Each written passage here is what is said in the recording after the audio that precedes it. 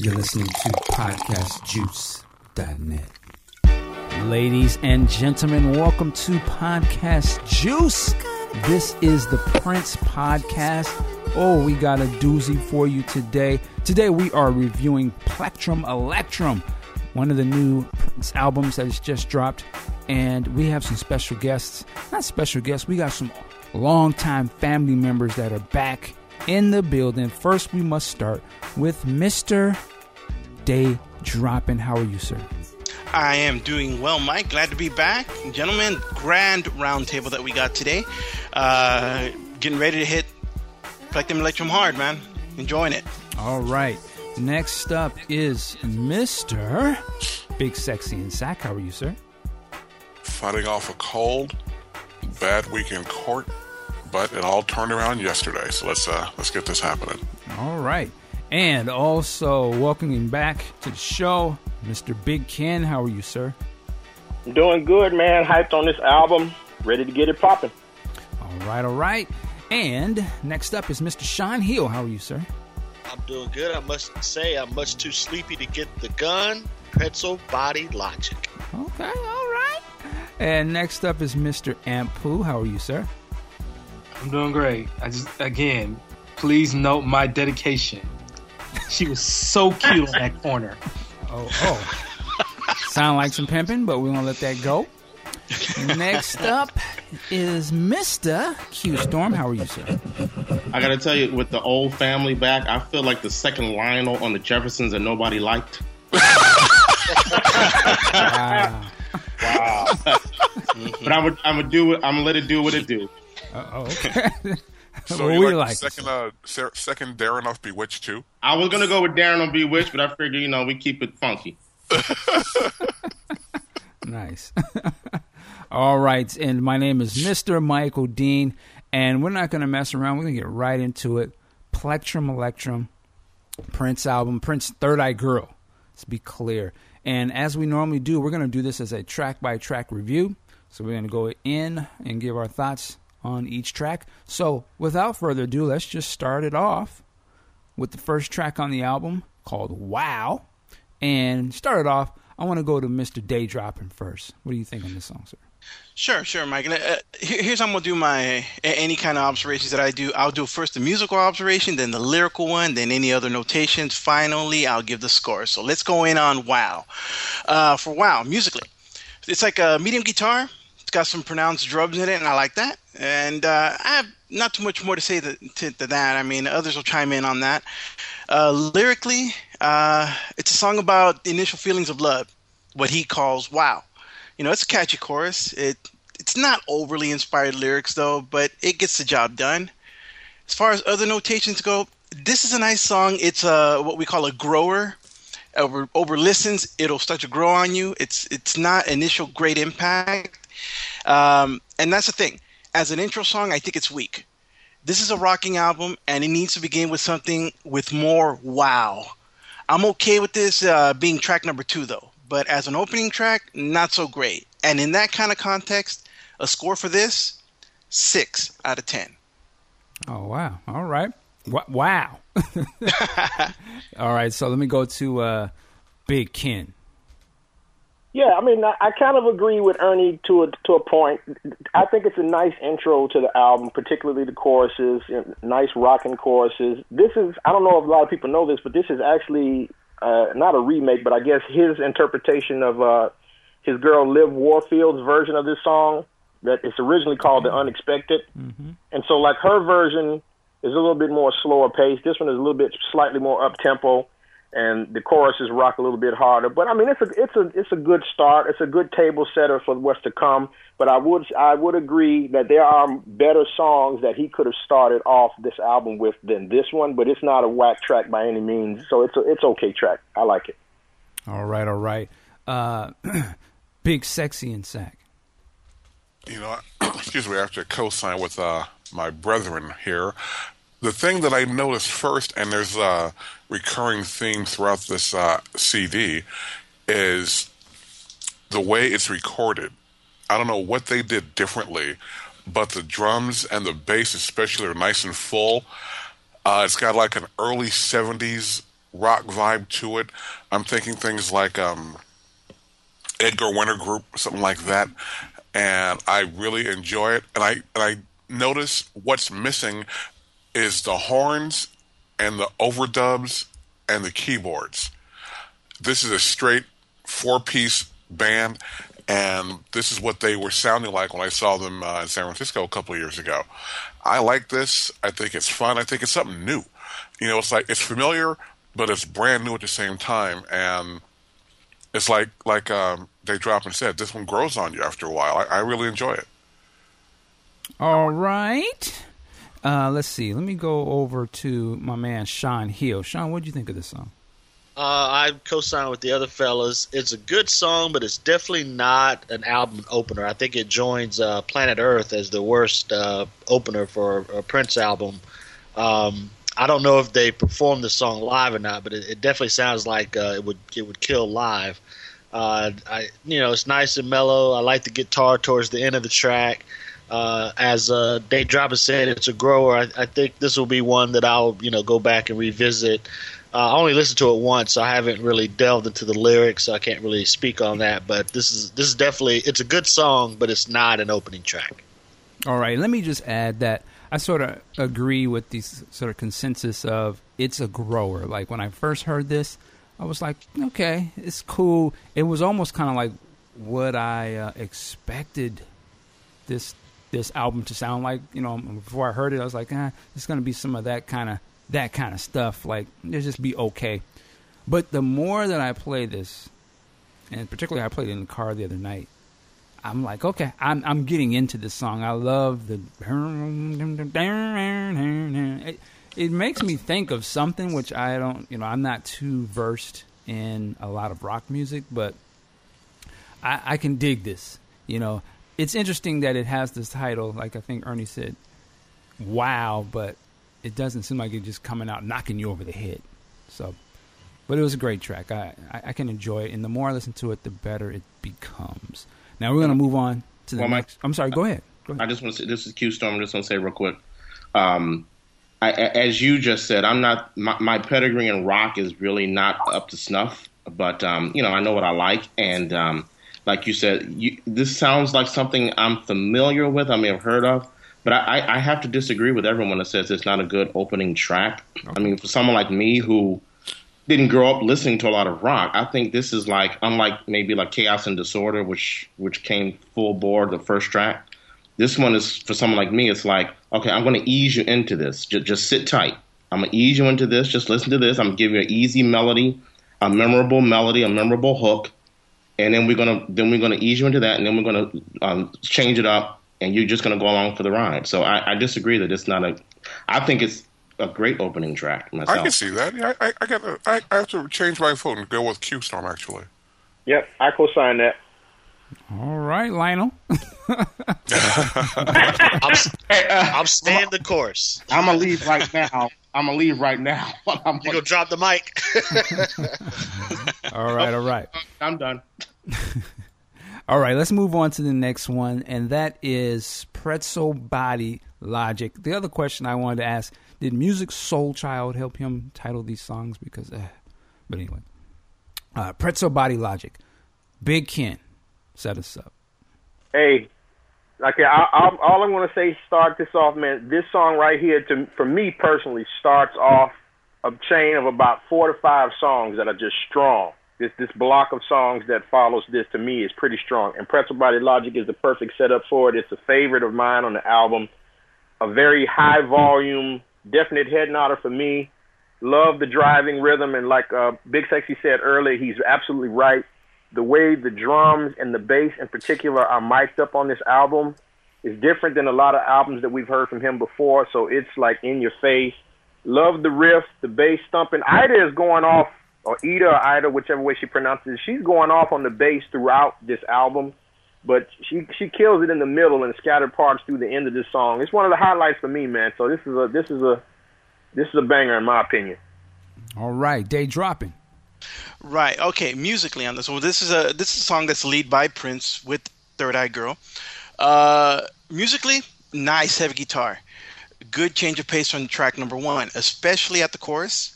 Now, this one doesn't necessarily rock per se, but it rolls. Even the guitar solo it's just enough up until that bass kicks in. You guys mentioned it already. That bass, Big Kid mentioned it. When that bass solo kicks in and starts going in, that's some shit right there. Lyrically, it's poppy, rock'em, anthem-y type lyrics. For me, this would have been better off as the opening track because this demonstrates better what I would think as the Third Eye Girl sound. It's something that I could imagine being played live and being tore up crazy, like tearing up that concert. As a score, this one is this was out of 10. Very good stuff. Well, I'm sorry, you kind of broke up. What was the score? 7 out of 10. Okay, all right. Big Sexy. You know, again, it's got this familiarity that I can't put my finger on, and it sounds, and I hate to say this phrase, but it sounds so fresh and new, especially when I compared it to things like Planet Earth and what was the one before Planet Earth? What was that CD? Oh, 3121. Thank you. 3121. You know, the sound sounds so open. You can almost hear that he's having fun. And I have to give it up to the three ladies. You know, a lot of people were saying, oh, well, they can't rock. They're not heavy. Shit. The three ladies are handling their business. And the way he put them together, and they didn't know each other initially, and he grabbed each one from separate places and assembled this. Guys got a skill together, man. So you got people need to understand that. But the song is great. It's not too heavy, but it's consistent with what he's wants to do with this project. And again, I'm all for it. All right. Q Storm. Now, what do you think about this one? I like the song. When I first heard it, the first vocal arrangement on it, or the first vocal lick on it, it reminded me of that song, Big Sexy, I'm Gonna Turn to You. I think it's Iron Man. Yes. Dun, dun, dun, dun, dun, dun, dun, dun, dun. Yeah, right. So I don't know if he was pulling from that, but yeah, this is, for someone who's not well versed in rock like myself, this is a song I could see myself playing over and over again. So I like it quite a bit. You know, this song had been released before, on the website. The only thing about this song to me, and again, my initial thoughts when I first heard it, I didn't like that, and I don't mean to make it sound like they're whining, but I don't know, there's something about that. I was just kind of like, okay. And for me, I don't normally listen to music of this nature. Not that I have anything against it, because there's a lot of Prince rock songs that are filthy to me. Like, they go beyond being, the stereotypical rock stuff. But this one, the more I listen to it again, and I'll say a lot about this, I think somebody got their speakers up too loud or something. But the more I listen to this one, I get into it more. I love the music of it, and someone has spoken before, the sound, the richness of it, the fullness of this stuff is banging.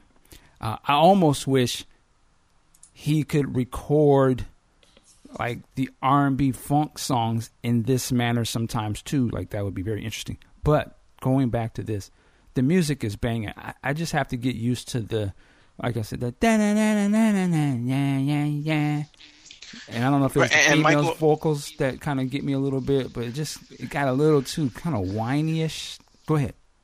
Well, that's with the rocking song. When a song if you listen more to rock music, it tends to do that. The lead guitar will mimic the part that gets sung.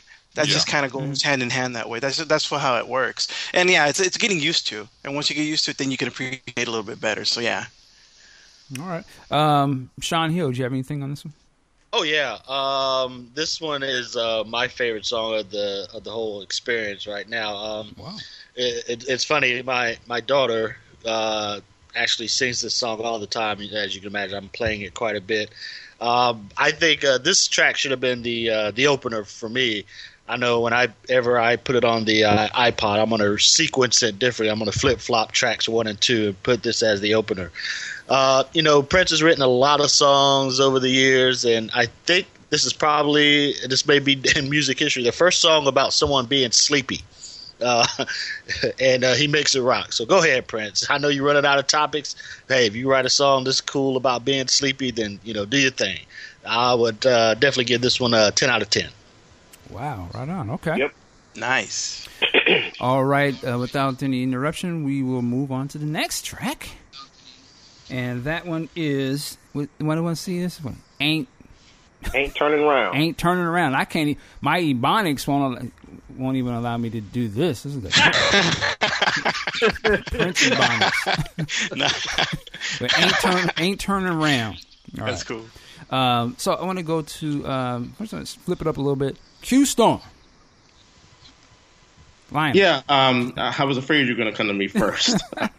I don't want to set the tone, but again, I'm not going to go back to this much more often. But again, not being as well versed in rock, this song to me, it's not bad because I don't know really what makes a rock song good or bad because I'm not that experienced with it. But to me, this sounds like a song that's trying to be a rock song of the classic. I don't know. It's trying to be a classic rock song, but it comes off kind of generic.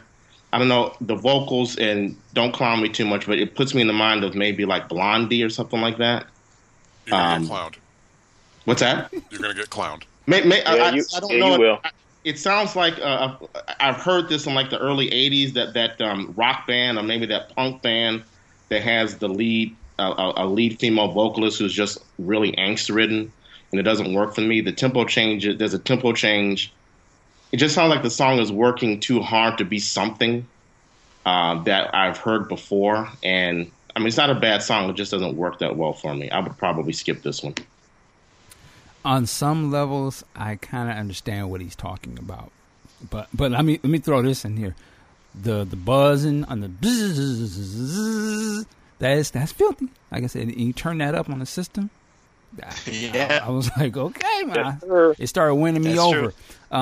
Day dropping. Go ahead. Yes, me next. All right. Ain't Turning Around. Lead by Third Eye Girl. Music observation on this one. This sounds to me, and there's another track that's reminiscent of this song. It reminds me of an up-tempo Dolphin mixed in with some Calhoun Square. I like how on that second stanza goes at a quicker beat. I like that. The guitar solo rocks, and listening to some good headphones or a very good sound system, the way that guitar solo moves left to right, that's awesome. It's good stuff. It sounds great on a good sound system. It's inspired, but the music does the talking more than anything else on this track anyways. For me, this one could have been the opener, followed by what is track number 2, then track number 1. I'd have been okay with that. Reverse the order, 3, 2, and 1 to 1, 2, and 3, and we got something. This should have been the opener. I could have done without that Darth Vader voice towards the end. To me, that kind of killed it because it's too loud, and I want to hear the guitar. But it's a good track nonetheless, and it's a great track to show off the girls and what they can do. For me, it's only getting better. Like Ken said, there's a good block of songs. This one's an 8 out of 10. This one rocks right here. All right, Big Ken. I have to co-sign that, and I'm going to raise him again because I like it because, I love the contrast between the verses, the choruses, and the bridge, so much so that it brings to mind. Now, he mentioned Dolphin. I heard Calhoun Square. Those are viable. I tend to think of The Same December from Chaos and Disorder, where the chorus is so vastly different from the verses, and it rocks really hard when you turn it up. It's got that same kind of vibe. I really dig the menacing riff that comes in, and Donna's solo that comes in right around the minute 35 mark on through to the end, and then you can hear Prince doing his trademark flange effects and slow down vocal at the end. And again, this is another song kind of like Pretzel Body Logic that they could rip live. So it's a great song. It's to me another highlight and another high volume joint for me, man. I love it. All right. Hey, I got a question to ask you guys real quick.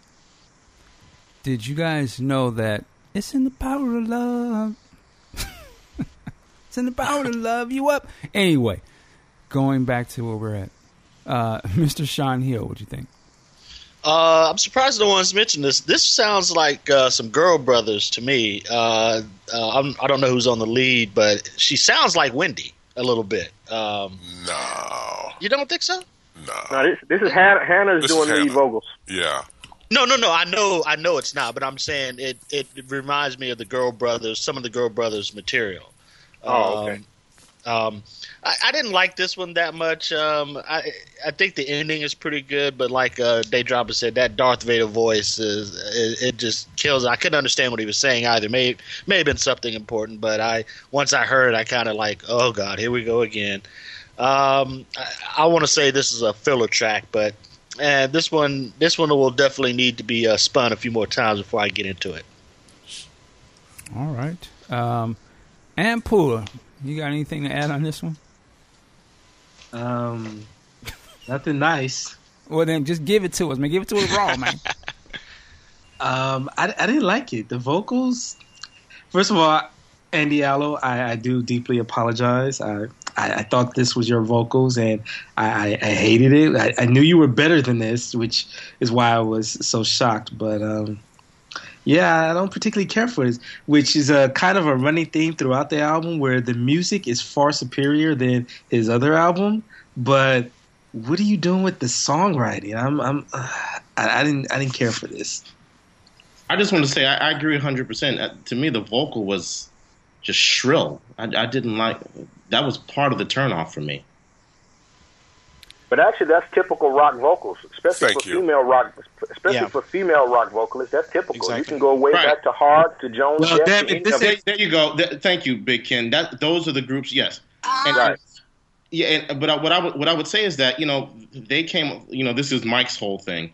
They came along at the right time where maybe we hadn't heard that before, but not now. Since this is derivative, it doesn't work for me. It's like you're trying to do something that other people before you have pioneered, and it just comes off as lame.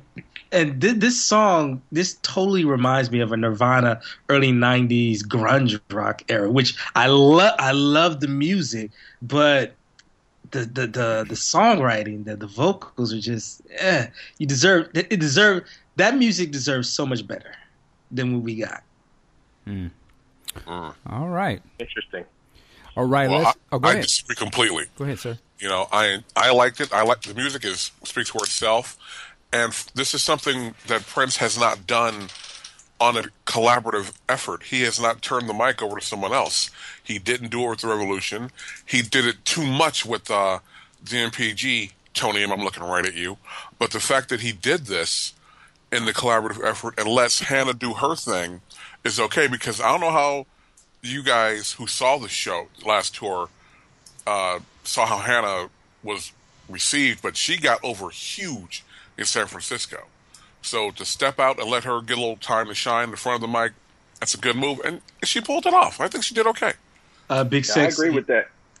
a Big Sexy. I loathe to correct you, but That is not possible. he did give Wendy an opportunity on her own track with "I Wonder You" from the seminal work Parade, and that worked far better than this. Oh, that's but a whole that's you can't compare that though, man. Yeah. That's from a vintage Prince era, which is never going to be touched again. That's the Holy Grail. This is in 2014, where we have the likes of Anaconda and Booty as the pinnacle of female vocals and female talent nowadays.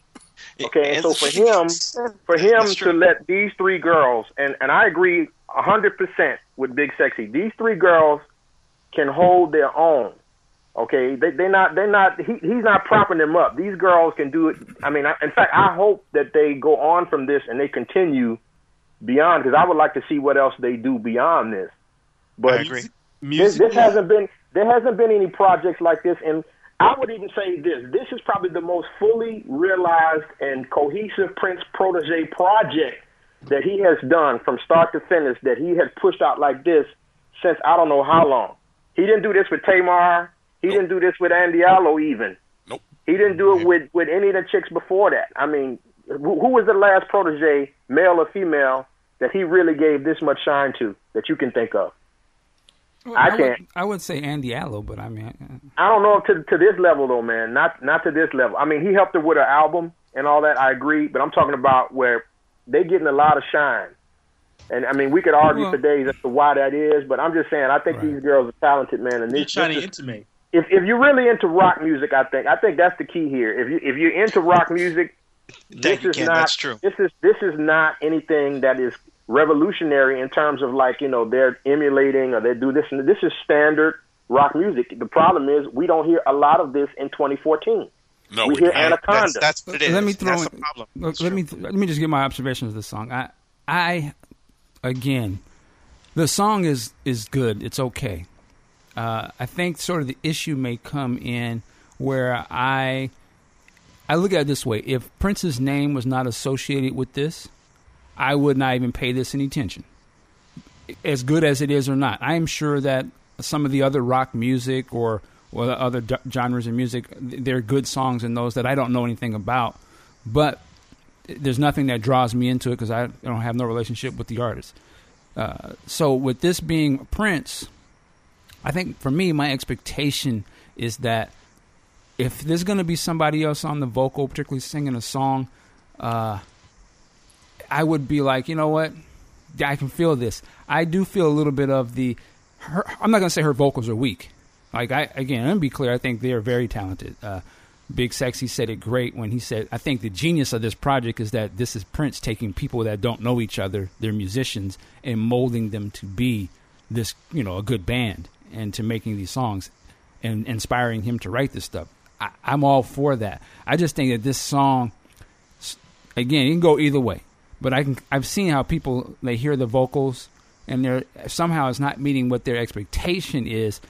I think framing it in the way that you framed it, Ken, in terms of other rock music sounds like that, I think you're correct. But I think that may be somewhat of maybe the pushback is that I'm not really here to hear the other normal sounding rock stuff. I'm brought in through Prince, so I expect it to sort of transcend that a little bit. But you also realize, and I understand what you're saying. I'm not poo-pooing it at all. But you also realize that no matter who he would have put up there to sing vocals, regardless if it's Hannah, Tamar, Bria Valente, it don't matter who that he put up there, the majority of us Prince fans would have a negative perception of it. Whoever that is not going to be able to be talented enough in our eyes to go up against or to meet our expectations of what we expect him to put there. No, wait. I would not say that because who could he put in that spot that you would like? But what I'm saying, my retort to that is, do you think Love Bizarre is any less whack because Sheila E. is singing the lead? Of course not. But Sheila E. Even Sheila E.'s vocals don't match Prince. I mean, we accept that because we love Sheila, and we've been down with Sheila for years. But I think the thing to say is that I never at one point that I felt like I was being cheated when her vocals came on. To me, it perfectly works with whatever. Yeah, but the difference is with Sheila, just like with The Time and all the rest of those, that was all Prince. That was all Prince's music. That was all Prince's direction. That was all Prince. I would assume this is drove that whole thing. This is what I think Big Sexy is saying. Is this is much more of a collaborative project than he has put out in a long time, where he's let other people drive. And he's almost playing the background. There has not been a project like this. I'm not holding this project up over anybody else. I'm not saying this is better than Love Bizarre, nothing like that. I'm not saying that. Mm-hmm. I'm just saying he has not had a collaborative project like this in a very, very long time. So my issues with the song is I don't believe her vocals are strong enough, nor are the lyrics good enough for that music. The music is awesome. I love the beat. I can understand that. The lyrics and the vocals. Most rock vocalists can't really carry tunes, man. I mean, let's be real. There's very, very few rock vocalists, male or female, that's just like all that in terms of their vocal machinations, man. That's right, but we can't let that be the past, though. That's present and future. I'm just saying, in rock music, the guitar and the drums and the loudness of it is the what beat and the guitar lead everything. Big Sexy, when you listen to Kiss, are you paying attention to their vocals? Like how are they pitch perfect? No. No, heck no. But I agree with that. But this is distracting. Prince. So again, you're supposed to sort of pay attention a little. I mean, I'm just saying. My expectation is that I wouldn't listen to a Prince rock song and feel like his vocals ain't really. When I listen to Let's Go Crazy or something, that doesn't come to my mind. I listen to Dolphin. Somebody brought. I mean, his shit is on a different level than those cats. That's just the only thing. Just said it though. It's Prince. But I'm saying it don't matter who we put with Prince. That person ain't gonna ever measure up to our expectations of Prince or our expectations of what Prince's selected vocalist should sound like, or what Prince's selected songwriting partners. Right, and we agree on that, and that's what I'm saying. That's where the pushback is. So in the context of what this song, and not even just this song, this album in general, is good. But well, it's right, not, I agree with you. It's never going to measure up. I agree with you. I'm just saying. I think that's where the pushback is. The reasons why you said it are correct. Very clear. We're coming to the same point from different sides, and that's what I'm saying. I'm not disagreeing with you guys. I'm just saying this is what it is. That's the hazard if you are a protege of working with Prince. You got to probably go into it realizing that you're only going to get so much recognition, no matter how good you may be. Because you got to get out that shadow, and that's hard to do. All right. Let's move on to the next one. The next track is PLECTRUMELECTRUM. And let me start this one real quickly. I would have started the album with this, personally. One is the title track. To me, this song sets the stage of, like, the sound. And for me, this song is fierce. Like, I remember when I saw Prince, it was last April when he came to Seattle. They did this song. At the time, I wasn't totally familiar with it, and I thought it was a cover or something. I was like, this sounds like some 70s type dope, bang, bang. This was filthy, and I realized that this was their song. I said, I am impressed by this. This is instrumental, but this, to me, of everything we've heard so far on the record, this is the illest. Like, I'm like full attention. I feel this all the way. I ain't got no shorts. Banging. This is, for me, this is my banger. I want to go to, I'm going to flip it up again. Aunt Pooh. Now, I'm going to have to take this back to my wrestling roots. Big Sexy, appreciate this. Endorphin Machine would be my ring entrance in ECW and WWE. PLECTRUMELECTRUM would be my ring entrance in Japan. Oh, man. I love this song. The first time I saw that little snippet of that video, which Prince is still not taking advantage of YouTube, holla at me, Ampu on Twitter. I fell in love, that little breakdown where that little oh my God, I love this song. But when I went to see it live in Anaheim at the Live Out Loud tour, I fell in love. I have to play this at least once a day and definitely during my workout. Now, my only issue that I have with this is I wish I hadn't seen this live because I love the live performance of this better. I think that he might have overproduced this song a little bit that he's known to do as far as go back in and tweak with it here and there. It doesn't sound as raw as he does live, but it still kills, and I'm glad we finally got the studio version of this. All right. Sean Hill. Good song. I like it. I wrote in my notes costume change song. But I would put it up there with some of the classic instrumentals. Alexia de Paris, the God instrumental, even some of the new ones, From the Lotus, Back to the Lotus. It's good. I don't know about where it fits in the album, though. I don't know. Maybe should have closed it so it kind of loops around with a rocking open, but it is a solid track. Good playing by all the players on this one. All right, Big Sexy and Sack. Ant said that he wishes he hadn't heard the live version first, and unfortunately a lot of music always translates better live. Having said that, to me this catches that Zeppelin, Cream, Deep Purple vibe. You're sitting in the back of the pickup truck, with your boys back in high school, drinking what you shouldn't be drinking. And I love this. I wish it was longer. And again, he just really steps back. I don't know how much Joshua Welton was involved, because I see he's listed as one of the producers, but this collaboration is working because he's letting the reins go a little bit, and the women are saying, "Look, let us play. This is what's up," and and they're delivering. The sound is great. Somebody criticized Hannah a while ago as a drummer. I don't see any flaws in her playing. She's playing what she knows. She's playing things like Ginger Baker, John Bonham, that type of deal, and it's working for me. This is another standout track. All right. Hey, I'm sorry if I can jump in real quick. Whoever got on Hannah, I don't know. Yeah, she easily on this album, especially on this track. She proves she's definitely within the top 5 drummers all time for Prince, which isn't saying much because he's only had 7, but still. That's how much I got respect for her on these drums, on these songs. Big Ken. Yeah, I got to co-sign what Big Sexy said, man. This is an awesome instrumental. Led Zeppelin was immediately what came to mind for me, too, as a fan of them. I loved Hannah's drums, like you guys have been saying. I mean, she's hitting them hard. She's got the whole John Bonham vibe down. I really dig the riff at the break that comes in about 2 minutes and 20 seconds, man. It's almost funky, man, when they're doing that little part. It's another banger for me, man. It's just part of this string of tracks that I told you, man. It's high volume for me in the car, man. It's on.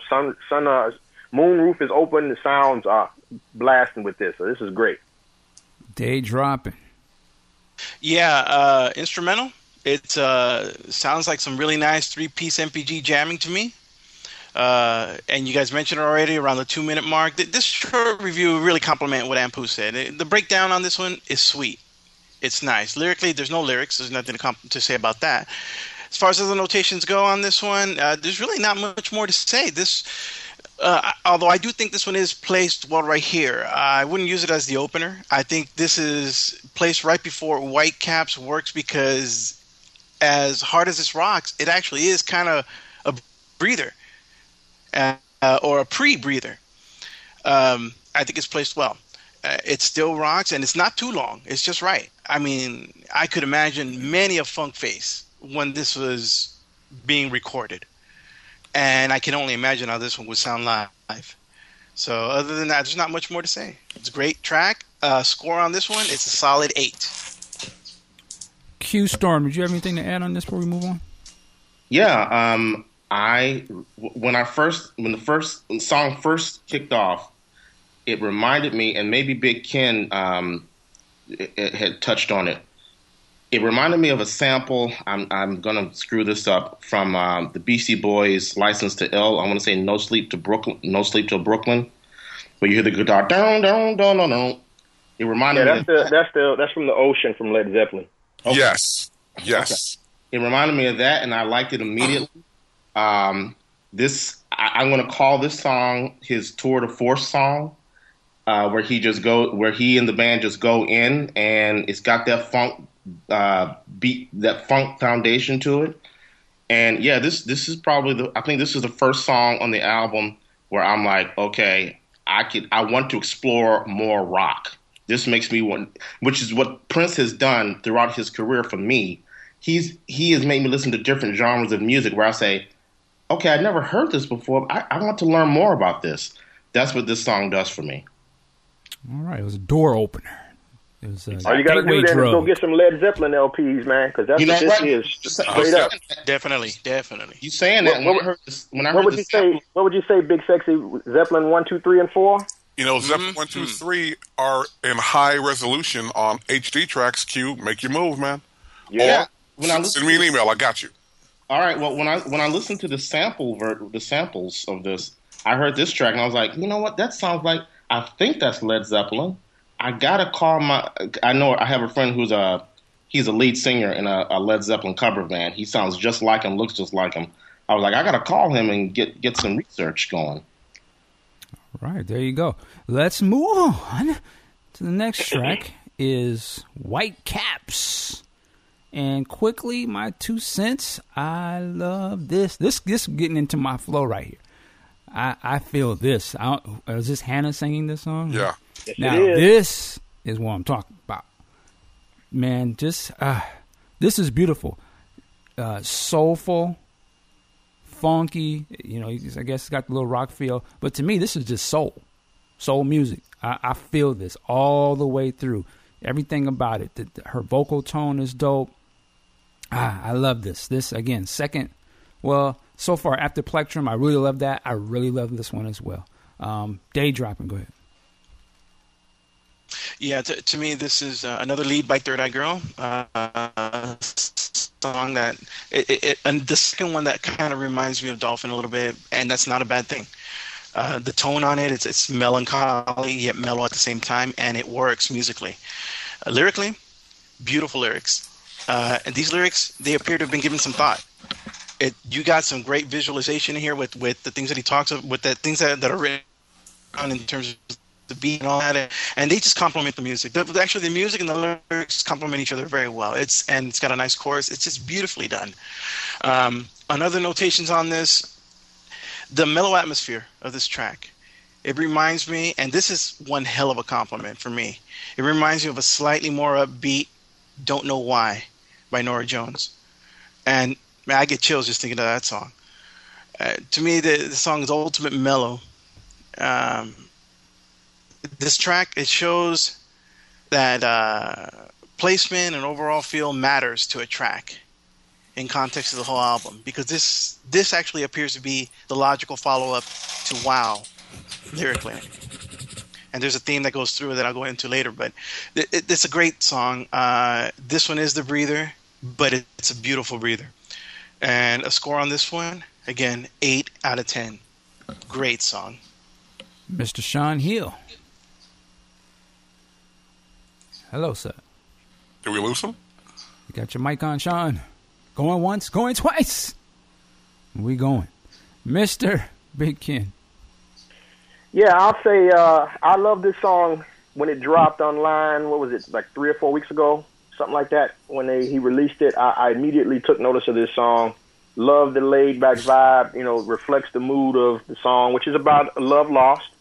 And, you know, we just had this debate about Hannah's voice. And, this is another, I think her voice is really nice here. Now, this is the type of song, yes, it's much slower tempo.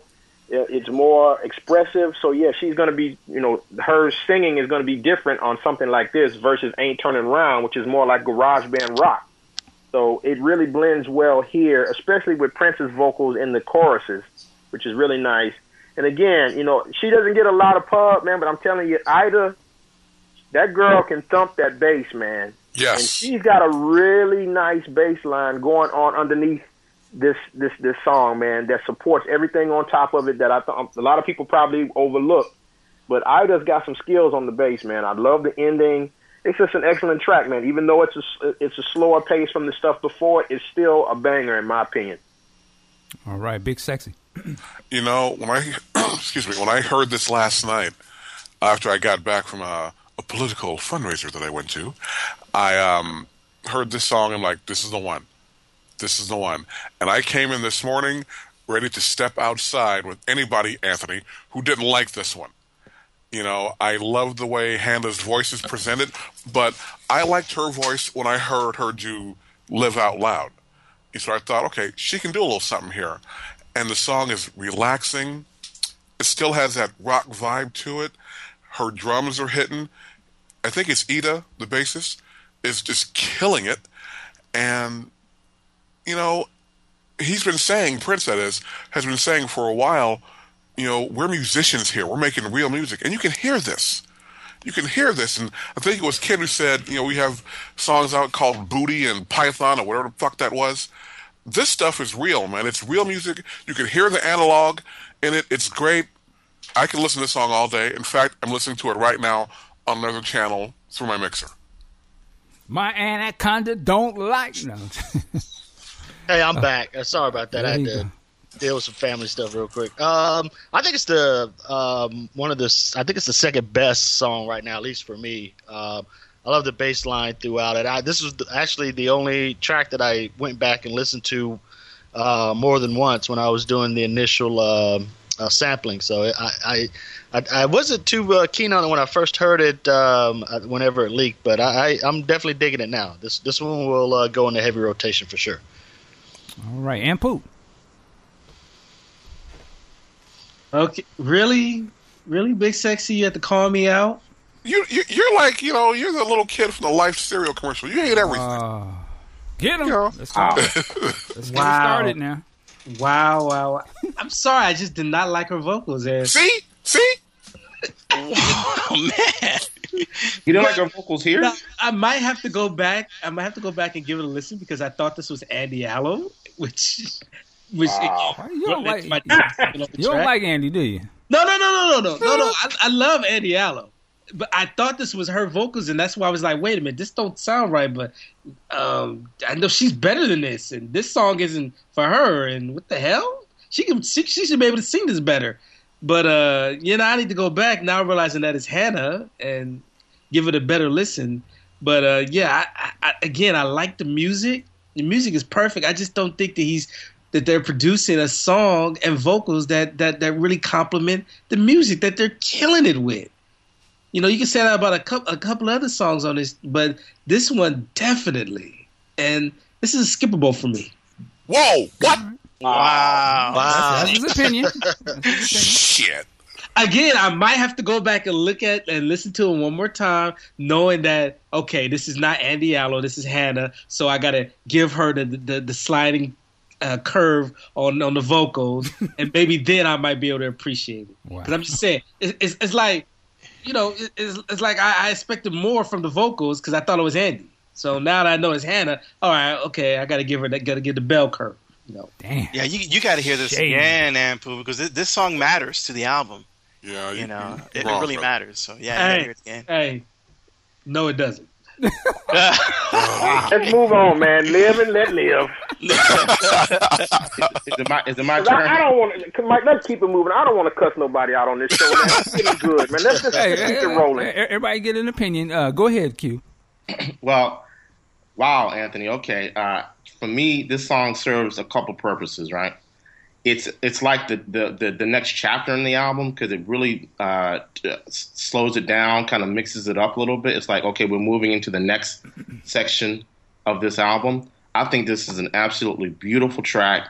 I'm amazed that the lead, I don't know the names of the girls, but the lead singer on this track is the same lead on the track 3, Ain't Turning Round. I think Ernie, he stole my notes. This reminds me of like Norah Jones. I just picture I don't know if any of you guys were fans of the show Friends. You're sitting in Central Perk. You got your extra large mug of tea. Hung out. And you got this girl who's just killing it in the corner, singing her songs. And you're just sitting there chill, a nice afternoon, on a summer afternoon. It's light pop. But it really works. I really love the song. I think it's an absolutely beautiful song. All right. Let's move on to Fix Your Life Up. I'm going to go to Big Sexy and Sackverse. Okay, I heard this and again, I want to co-sign what Ant said, actually. I had heard this in concert last April, and it was a lot heavier. I mean, it's good. It shows off what the women can do, but to be completely candid, I had heard this before. So there was no rush of excitement for it being new. I heard it. I heard it a couple times. He's done it on I think a couple of TV performances as well. But again, the music is just pounding. And I believe in an interview, Hannah said that this was recorded live as a band, so they didn't overdub this. If somebody flubbed something, they'd start over. And they continue to impress and put out music that we're not hearing nowadays. Again, I hate to be repetitive. We're hearing things like Booty, which I have not heard, but I can't listen to that because it just sounds silly. And it's great music. It's eye-opening. It'll introduce his extremely vast catalog to a whole new segment of younger people, which is always good. Again, he's keeping the intensity up on the album so far. I like it a lot. Q-Storm.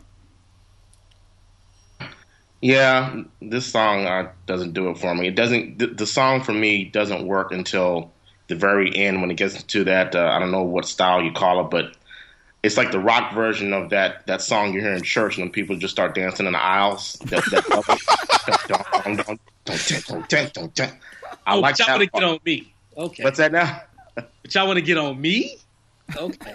What? Well, hey, I don't like the song. To me, Prince's vocal, again, it reminds me of, it sounds like, for me, him trying to sound like something that has been done before, or he's trying to make a point. I can't really put into words what I'm trying to say, but it just sounds derivative and generic to me until it gets to that part where the drums kick in double time. Now I'm just picturing church. See what you did, Q? Yeah, the same thing here. You just fucking and Pooh, go ahead. Dude, okay, but please tell me you went to the last 15 seconds of the song when he got extra filthy on that bass line. Yeah, at the end of the song is the only thing that moves me on the song. It's like, Prince, are you doing two different songs at once? Like, you got a nice Fix Your Life Up, and then you got that little breakdown with that sick bass popping, which clear. I mean, I don't want to say anything ill about Ida, but that was Prince at the end, correct? That had to be Prince. That was definitely two different bass players. Nope. That was Ida. That's Ida, man. She can play, man. That was Ida. Nice. She can get it on, man.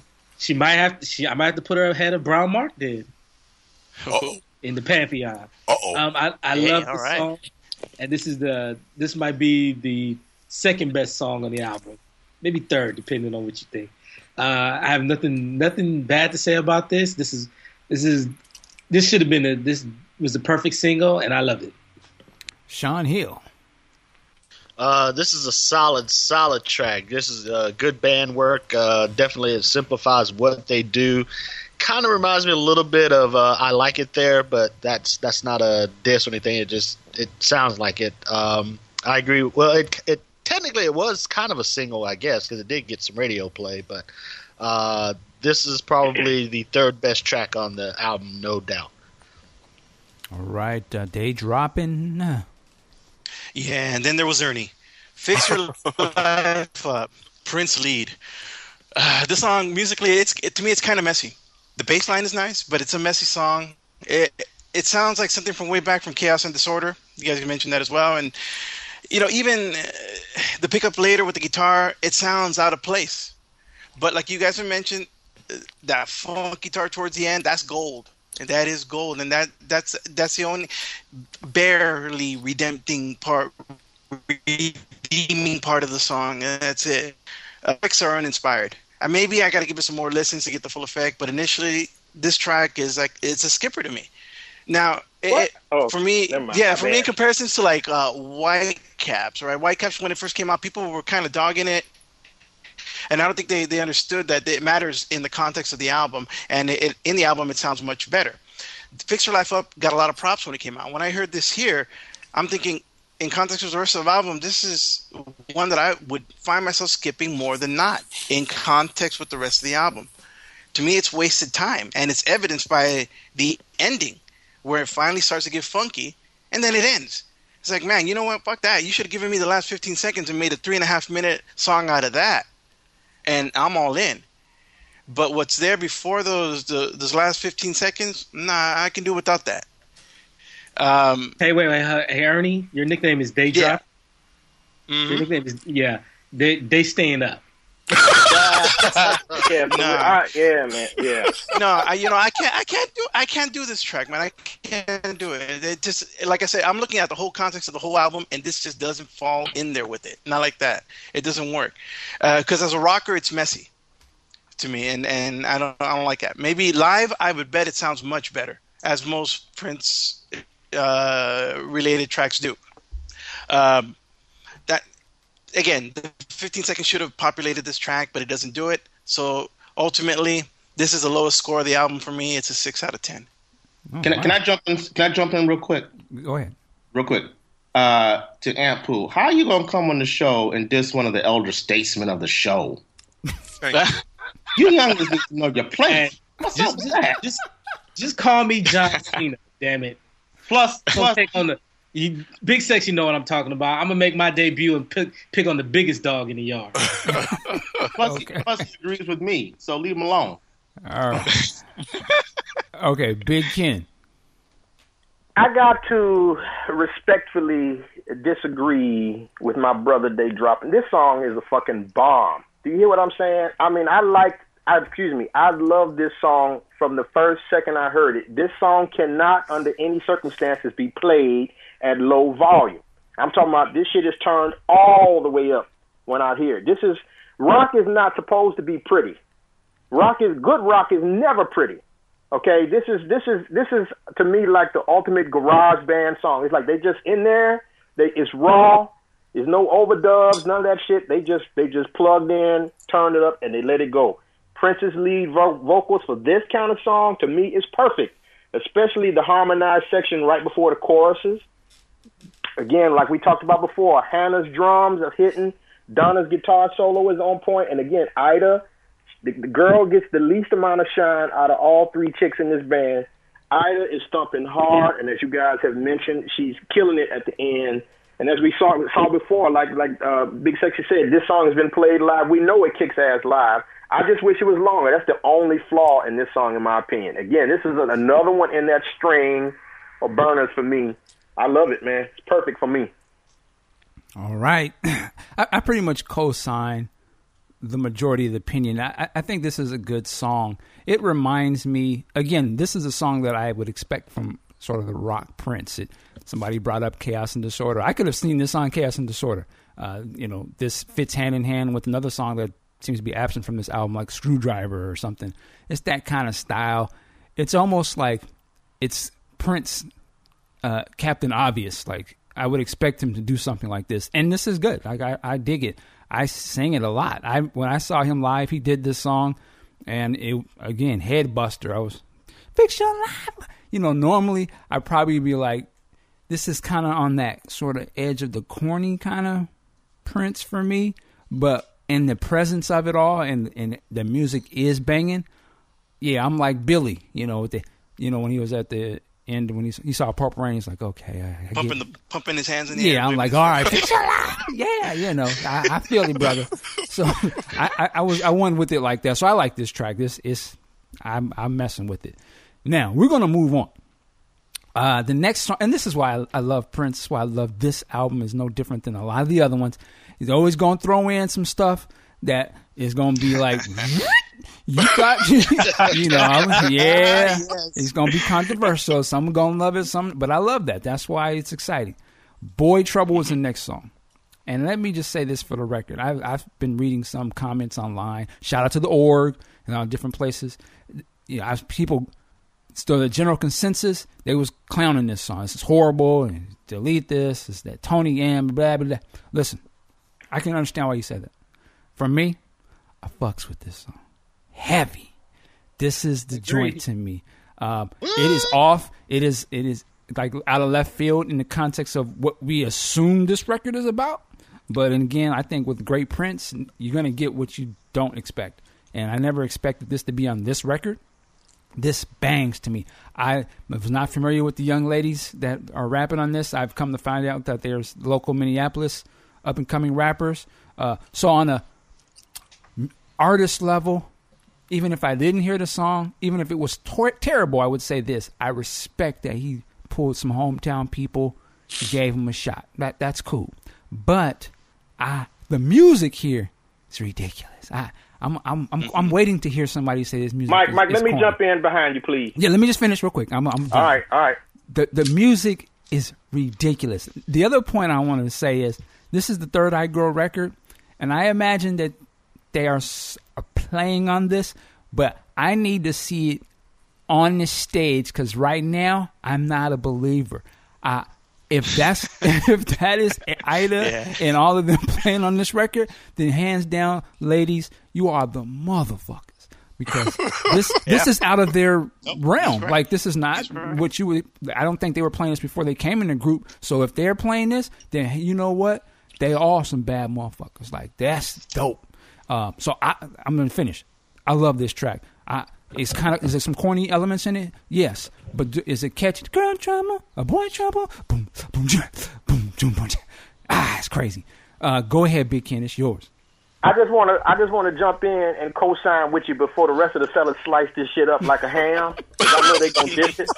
Okay, I just want to tell you, I'm just going to agree with you that this, if you changed the delivery of the lyrics, okay, this sucker would be perfect because this is funky as hell. Okay, whether it's Ida or Prince, or I believe it's a combination of both. I think I hear two bass lines in the back. Okay, Hannah's killing it on the drums. You know, Donna got the chicken scratch guitar going. I mean, it's a tight song musically.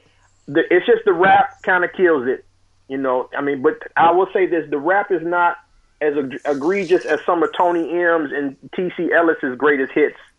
You know what I'm saying? So I could almost tune out. The, you know, it's not, you know, Pimp Rag, Tootsie Pop and the Cane, right? I could almost tune out the rap, okay? Because the music is strong enough that I kind of tune it out. So I agree with you, Mike. I think this is a bomb track.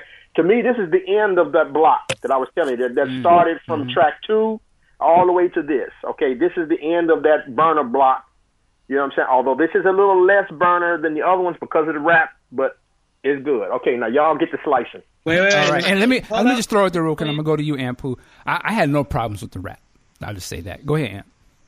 Yeah, I guess I might be joining the Lone Crew as well. I enjoyed this song too. Now, clearly, he should have got Eve or Lil Mama, maybe Nicki Minaj to do that rap. But, you know, shouts to him for supporting local talent. I think she flows well with the joint. The music is hella dope. It's better than some of the tracks being put out, some of the trap music, the whack trap music that's being put out down south by Juicy J and them. Where's Stevie J? One of them, whatever. Juicy J. Well, who's Stevie? Oh, you're thinking of all Love and Hip Hop. But anyway, keep going. He's a producer. That dude as well, and Jermaine Dupri. I like the song. You know, she has some really good metaphors in there, and I think it works. You know, it's that could have been a B-side, yeah, but it's not a terrible song. All right, Q, go ahead, sir. Yeah, when this song first came on, it reminded me of, I could see like Gwen Stefani doing it. It reminded me of Hey Baby. And then as it went along, I kind of felt like this could be like a track on Sheila E.'s album, the eponymous album, Sheila E. And then I want to quote Michael Dean exactly how he did it when you guys reviewed The Flow. Stop. When the rap comes, it's like, stop. That was horrible. That kind of ruined the whole song for me. So get rid of that rap. Just give me that beat, that rhythm and the melody, and you're good. Other than that, just leave the rap alone. All right. Sean Hill. All right. I wrote this in my notes. Arms of Orion. Ooh, wow. Wedding Feast. Graffiti Bridge. Jughead. And now Boy Trouble. This one joins the list of utter Prince Drek. You forgot Mr. Happy, man. Oh, I forgot Mr. Happy. Hey, Mr. Happy's not that bad. Put on that whack beat, man. Come on now. Well, that was the phrase in 97. I also this reminded me of some Danity Kane shit. I don't know. I just did not feel this one at all. It would work as an instrumental. I was actually kind of bobbing my head a little bit, and I think both Q and Mike, once that rap hits, oh god. Anybody out there listening to the show, if you've got some vocal removing software that I can we could take all the vocals off this track and just leave it an instrumental, holler at me at Hill Street Views on Twitter. I'm sorry, real quick. When on his Live Out Loud tour, and I think the Welcome to America tour as well, you saw his fascination with Beyonce's Single Ladies. I think, and I tweeted this is his answer or his interpretation of that song from the way the song flows and the music. Can any of you cats actually understand what the rap is saying? I can't even make out what she's saying. Maybe my ears are too old now or something. I can't figure it out. I didn't even bother to try to listen to it myself. Yeah, I heard one of those rap. It's one of those kind of rap flows where they just, you don't, for me, like I tune it out in terms of the exact wording because it's so fast and she's not like enunciating and putting stamps on the end of her verses. But again, it's one of those types, like I said, it's one of those songs where if I was at the club, I don't know exactly what the hell they're rapping per se. I can hear them rapping, but just the overall flow of it, the shit is just grooving. Like, I would just be jamming. I would be just dancing like, okay. You know, whatever they said, you know, yeah. So, but to me, this is the musical equivalent of that bathing suit he wore in the Gangsta Glam video. Y'all going way overboard. Rock to the SLOW. Y'all going way over. Double arrow again. Day dropping. Yeah, okay, there's funky music throughout. We've got that, and an instrumental on this one would be ultimately crazy because the music works so well. Lyrically, again, I don't know what they're saying at the beginning either. It's a track about the title song. It's about boy troubles. The beginning and the end are weird, like I said, but strangely, I like hearing it. And I mentioned this on Facebook that the rapper reminds you of Left Eye. And that's not bad. Mm-hmm. You know, I like the delivery of the lyrics. I think she's got some nice flow. I'm no rap connoisseur, but I like what I like, and it sounds well. Now, others may disagree on the panel here, as well as on the org and other places. And I think what it comes down to is a little bit of polarization in that you think that when somebody tries to do something different, that it may not work. I like when an artist don't take themselves so serious that they're willing to try to do different stuff.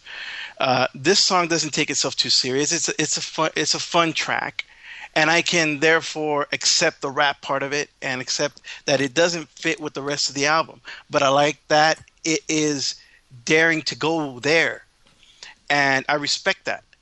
Again, in context with the whole album, I really respect this track here. If the track stands by itself, I probably wouldn't give it much listen. If it was playing somewhere in a club dance or something, yeah, I would.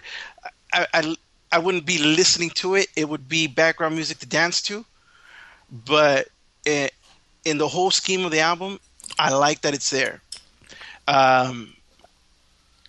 It doesn't take itself too serious again, and I respect that. Score on this one, believe it or not, 7 out of 10. All right, there you go. It's been written. All right. Next up is Stop This Train. And, you know, listen, Boy Trouble, the album changes at this point for me. And so far, the last couple of days I've been playing this, I've always played Boy Trouble. I've always played this next one, Stop This Train. This is dope to me. It's kind of, I don't know if it's a reggae thing or just that. This is filthy to me. Okay, this is on my lane. I'm loving it. The music's banging. I don't know who's singing. She's doing a great job. That's Hannah and her husband. Okay. Joshua Wilson. Then they're doing the thing. The only thing I will say about this, and this sort of shocks me a little bit, I think it's the last verse. You know, they're sort of out of sync with each other as they're singing. And I don't know, I was very curious why that it becomes so noticeable for me. It pulls me out just a little bit. I want him to hurry up and get done because she's sort of at one point and he's sort of at another point in the lyrics, and that was just kind of odd. Could that be intentional though, Mike? And it may be, but it pulls me out of the song. And because the song is in general is that way relationship wise. Anyhow, they're at a point where they're at different parts. So I think it might be an artistic. It might be artistically done that way. Towards the end of the song, they are now in different parts. That may be the case. It just doesn't sit well with my ears, whatever their reasons are. But I love this song. Again, I love the fact that this album is going in a different direction, and it's not the stereotypical Prince rock out. He doing some other stuff, and I feel like you can't have Prince. Prince is going to be Prince, and whatever you say is going to be this kind of album, the Prince is going to come out. And I just feel like, you know what, they got to have some funky shit in there. I'm feeling this track all the way. I play this all the time. Aunt Pooh, go ahead. I didn't particularly care for this song either. Same issues I had with the other non-Prince lead vocal songs. The vocals weren't strong enough for me, and the lyrics just really don't complement the music that they're singing over. All right, Big Sexy and Sack. Again, excuse me. Again, I love this. You know, I like how they did the little duet. You know, Hannah got to sing with her husband, and again, Prince is letting people other than him have control over the output of this music. And Hannah's voice is grown on me. I enjoy it because she's not trying to be, you know, a Mariah Carey, Christina Aguilera, Patti LaBelle, trying to do all that vocal aeronautic nonsense. She's just doing her thing and then just keeping it within the framework of the song. And I think it fits perfectly with what they're doing. And I like this song. Again, you know, now I didn't get a chance to speak on the last one, but musically, Third Eye Girl is playing all this music. Because if you saw them or saw the clip of them at the City Winery in Chicago earlier this year, they sat with the MPG and put it all together to them. And they can play anything. They really can. Back to this song. Another winner, another standout track. And I agree with Mike. This is something that, you know, the top of the list on this album. You know, once again, they've done it again. All right, Sean Hill. All right. This one sounds like a pure classic Prince track to me, with the classic overdubs, interesting lyrics, interesting themes. Only thing with me is I disagree somewhat with you guys. I think this is on the wrong CD. I think this should probably be on the other one, just because it deviates from the sound of the rest of the tracks. I'm not saying that it is a bad track at all. I'm just saying for me, I just, you know, there's other tracks that, you know, that are floating out there that didn't make the cut. And maybe this one should have been on his album with his vocals. But other than that, I do like it. And this is another one that I will put into the rotation as well. I may pull it out of this album and maybe I'll put it on the Prince album. But other than that, I will get the rotation definitely. All right. Day dropping. Yeah. Actually, I didn't know. I thought it was Prince that was doing the backing on this, so I was pleasantly surprised to find out that it was somebody else. I thought that's very nice. So yeah, Third Eye Girl with one of the husbands on there. Musical observations. It's sparse, but that adds to the innocence that is being presented in the song. The only problem that I have, and we've discussed this on other Prince tracks, I think it fades out way too soon. To me, it sounds like the song was at least a couple of minutes longer, but edited down, and that wasn't cool. Lyrically, there are that are beautifully sung. And to add to what Big Sexy said, yes, the lead here is not trying to sound like Mariah Carey or anybody else. More importantly to me, she's not trying to sound like a female Prince. And a lot of times that's what plagues female singers that are associated with Prince. They try to think much like him, probably by design, probably by direction from the man. But this time around, it's not coming off that way to me, and I like that. So there's an identity to this that matters. It's a song about relationship, doubt, and it's sung from a girl's point of view. And I like how the male lead really goes back behind this and it doesn't take any kind of big time lead to it, and that's good because this is a girl's song. Other notations, it's another slightly misplaced song. And I think that's a general problem with this album is that the sequencing isn't ideal to me. I think this should have been placed somewhere between Wow and Whitecaps to tell a story. Because, again, this one, in Wow, relationship starts, you're happy. Whitecaps, relationship ends, you're bummed out. This is in the middle when you're doubting the relationship. So I think it should have come out between there. This song would have, because of its placement in the album, I got to drop it down a point to 7. All right, Big Ken. Yeah, I pretty much agree with most everybody's opinion here. It's a nice, funky, laid-back track. I love the beat. I think the duet between Joshua and the much maligned Hannah vocals, I think, blend well here. I think the girl has some potential. You know, I think she sings pretty good on here. I think the placement of the song is perfect where it is personally because it's a nice way to slow things down since you've just come out of a block of like 5 or 6 really strong, loud, raucous type cuts for the most part. So it serves as a nice break, but it's still funky too. So I like the track a lot. All right, Q Storm. I love this song. I think this is a very well crafted pop R&B type of song.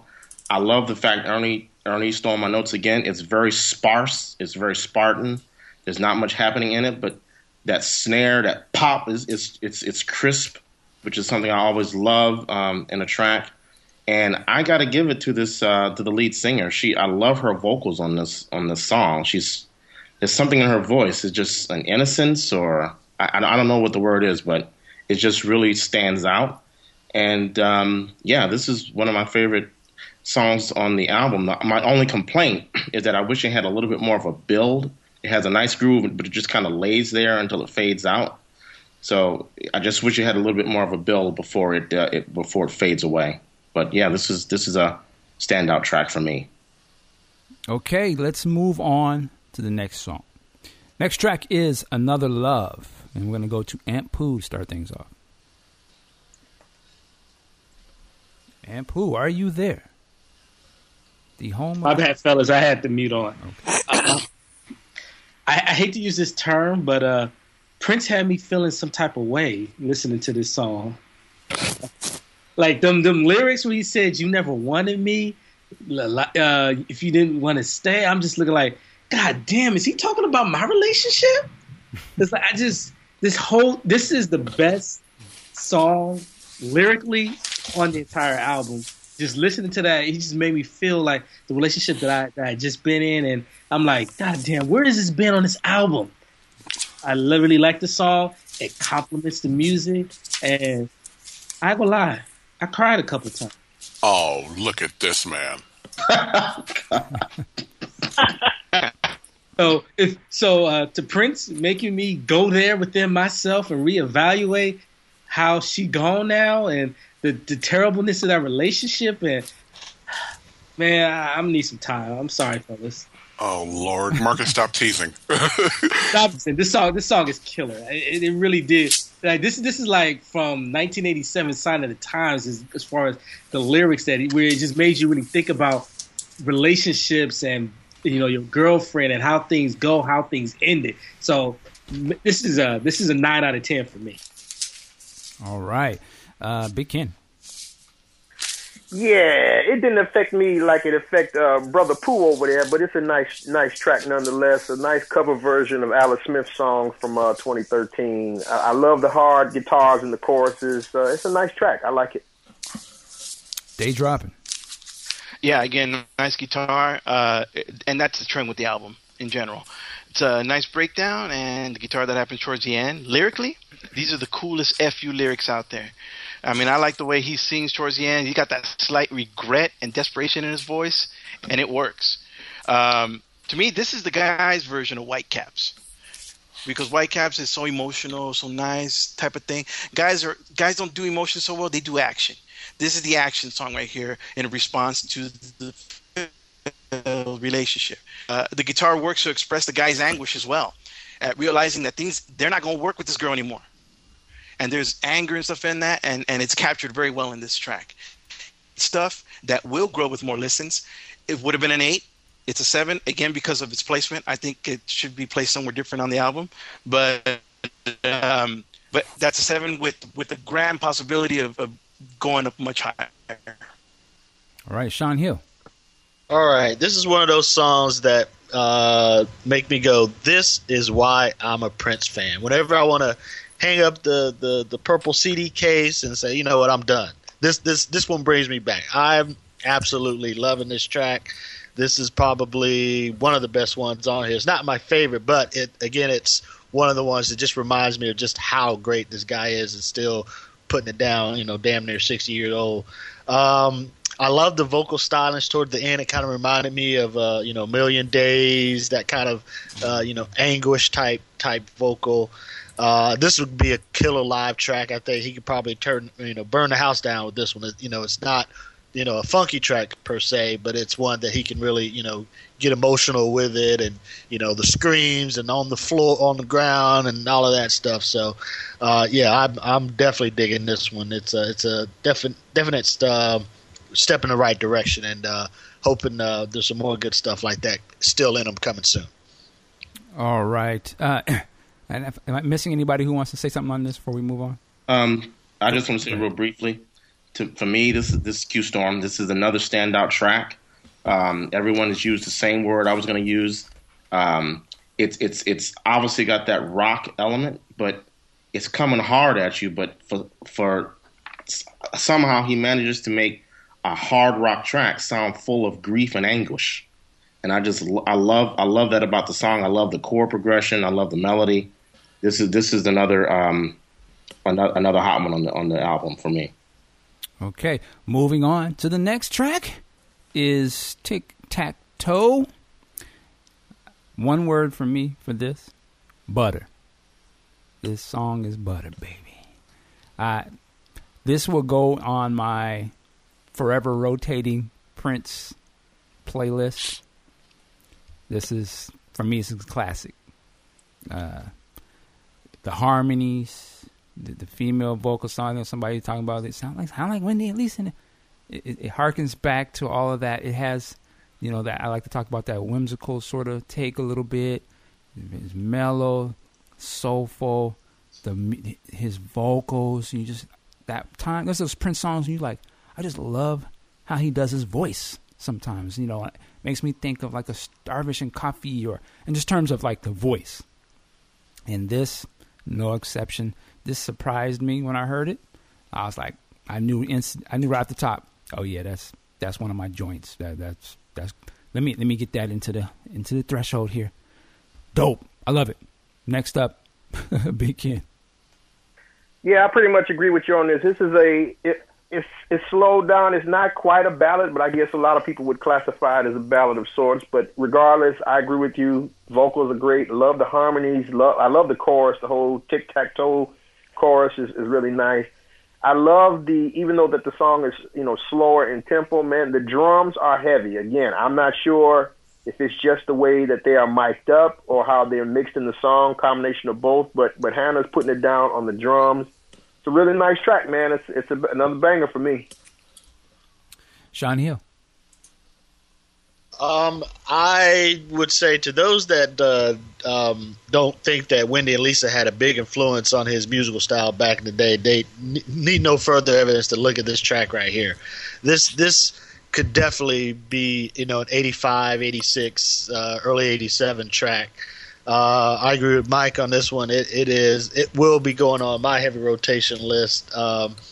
Just kind of kick your feet up, mellow back, like Big Ken said. We haven't got the classic ballad yet, but I don't think this album is really for that. This is the closest that we're going to get to it. But yeah, this one is outstanding. Love it. Q Storm. You listen to an album and you come to that one song, whether or not it's because the harmonies are just all multi-layered and in the pocket, or if it's just the way all the instrumentation is just creates this wall of sound, this melodious sound, but you stop what you're doing, even if you're driving a car, and you listen to the song. This is that song for me. Mike, you and I were talking about, I think we were doing our high heel boots, and I had said that I would love for Prince to put out a CD of his acoustic piano, just his piano torch ballads. I would pay any amount of money to hear him rework this song as a piano ballad along the lines of at the beginning of Under the Cherry Moon, and perform this. I would love, and put that on that album that I want. I would be done. I can feel that. They dropping. There's more mellow lyrics happening here. The lyrics are what works in this, but the music works well too. They very much go hand in hand. Another one that kind of reminds you of Dolphin Zone because of the ending with the little dolphin noises, but it's cool. It works. Lyrically, it's interesting. The chorus, the way it's sung, there's such beautiful harmonizing going on. The song about blooming relationships, where both parties don't know where the relationship will go, but they're willing to blindly play that tic-tac. And in retrospect, the idea of using the tic-tac-toe motif works for me. I mean, at its basic, tic-tac-toe, it's unwinnable if you play it correctly, right? There's always a stalemate unless you compromise and allow the other person to win, and they'll allow you to win. I mean, such is a balanced working relationship. So using tic-tac-toe, it's a perfect metaphor for it. As for the placement of the track, again, I think this is oddly placed. It should be earlier on the album to make a more cohesive flow. That's why it doesn't rate higher than it does. But on its own, I think the track is a 9. It's a beautiful track. Well done. But I have to knock it down a point again because of its placement on the album. So it's an 8. Solid 8, though. Mike, can I just get just a minute here real quick? Go ahead. Now, Ernie, I came to your defense earlier, right? But I have to ask you, I just think it totally does a disservice to the song to knock it down just because of where it was placed on the album. I mean, if it's a good song, it's a good song, right? I mean, I'm trying to get that rationale there. Challenge. Yeah. All And right, I say that with all due respect to Right. one of the founders of the Prince podcast. Here's how this works with me on this one here, okay? And I'll be real quick about this. It's kind of like my closing argument, but here we go. This album has a strong motif of relationships in it, as well as a rocking album. It's got 2 motifs that run through it, or 2 themes rather.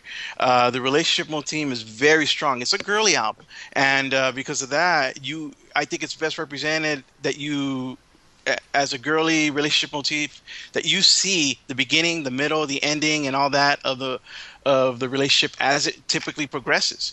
And I think you're jumping around an awful lot with the progression of the relationship with these songs when you're getting the relationship songs. And I think in this one here, you've gone from Stop This Train, where you're in doubt, and right here, you're feeling all really nice at the beginning, willing to play that tic-tac-toe game. It's out of place.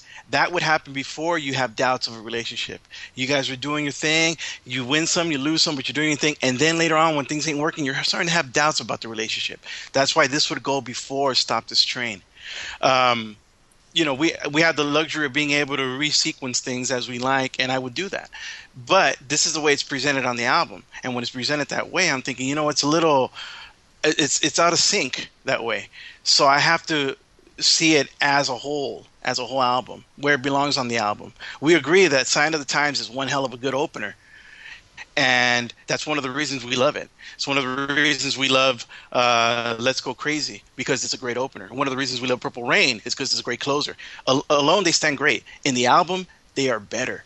Alone, this one stands great. In the album, it gets knocked down one. So that's why.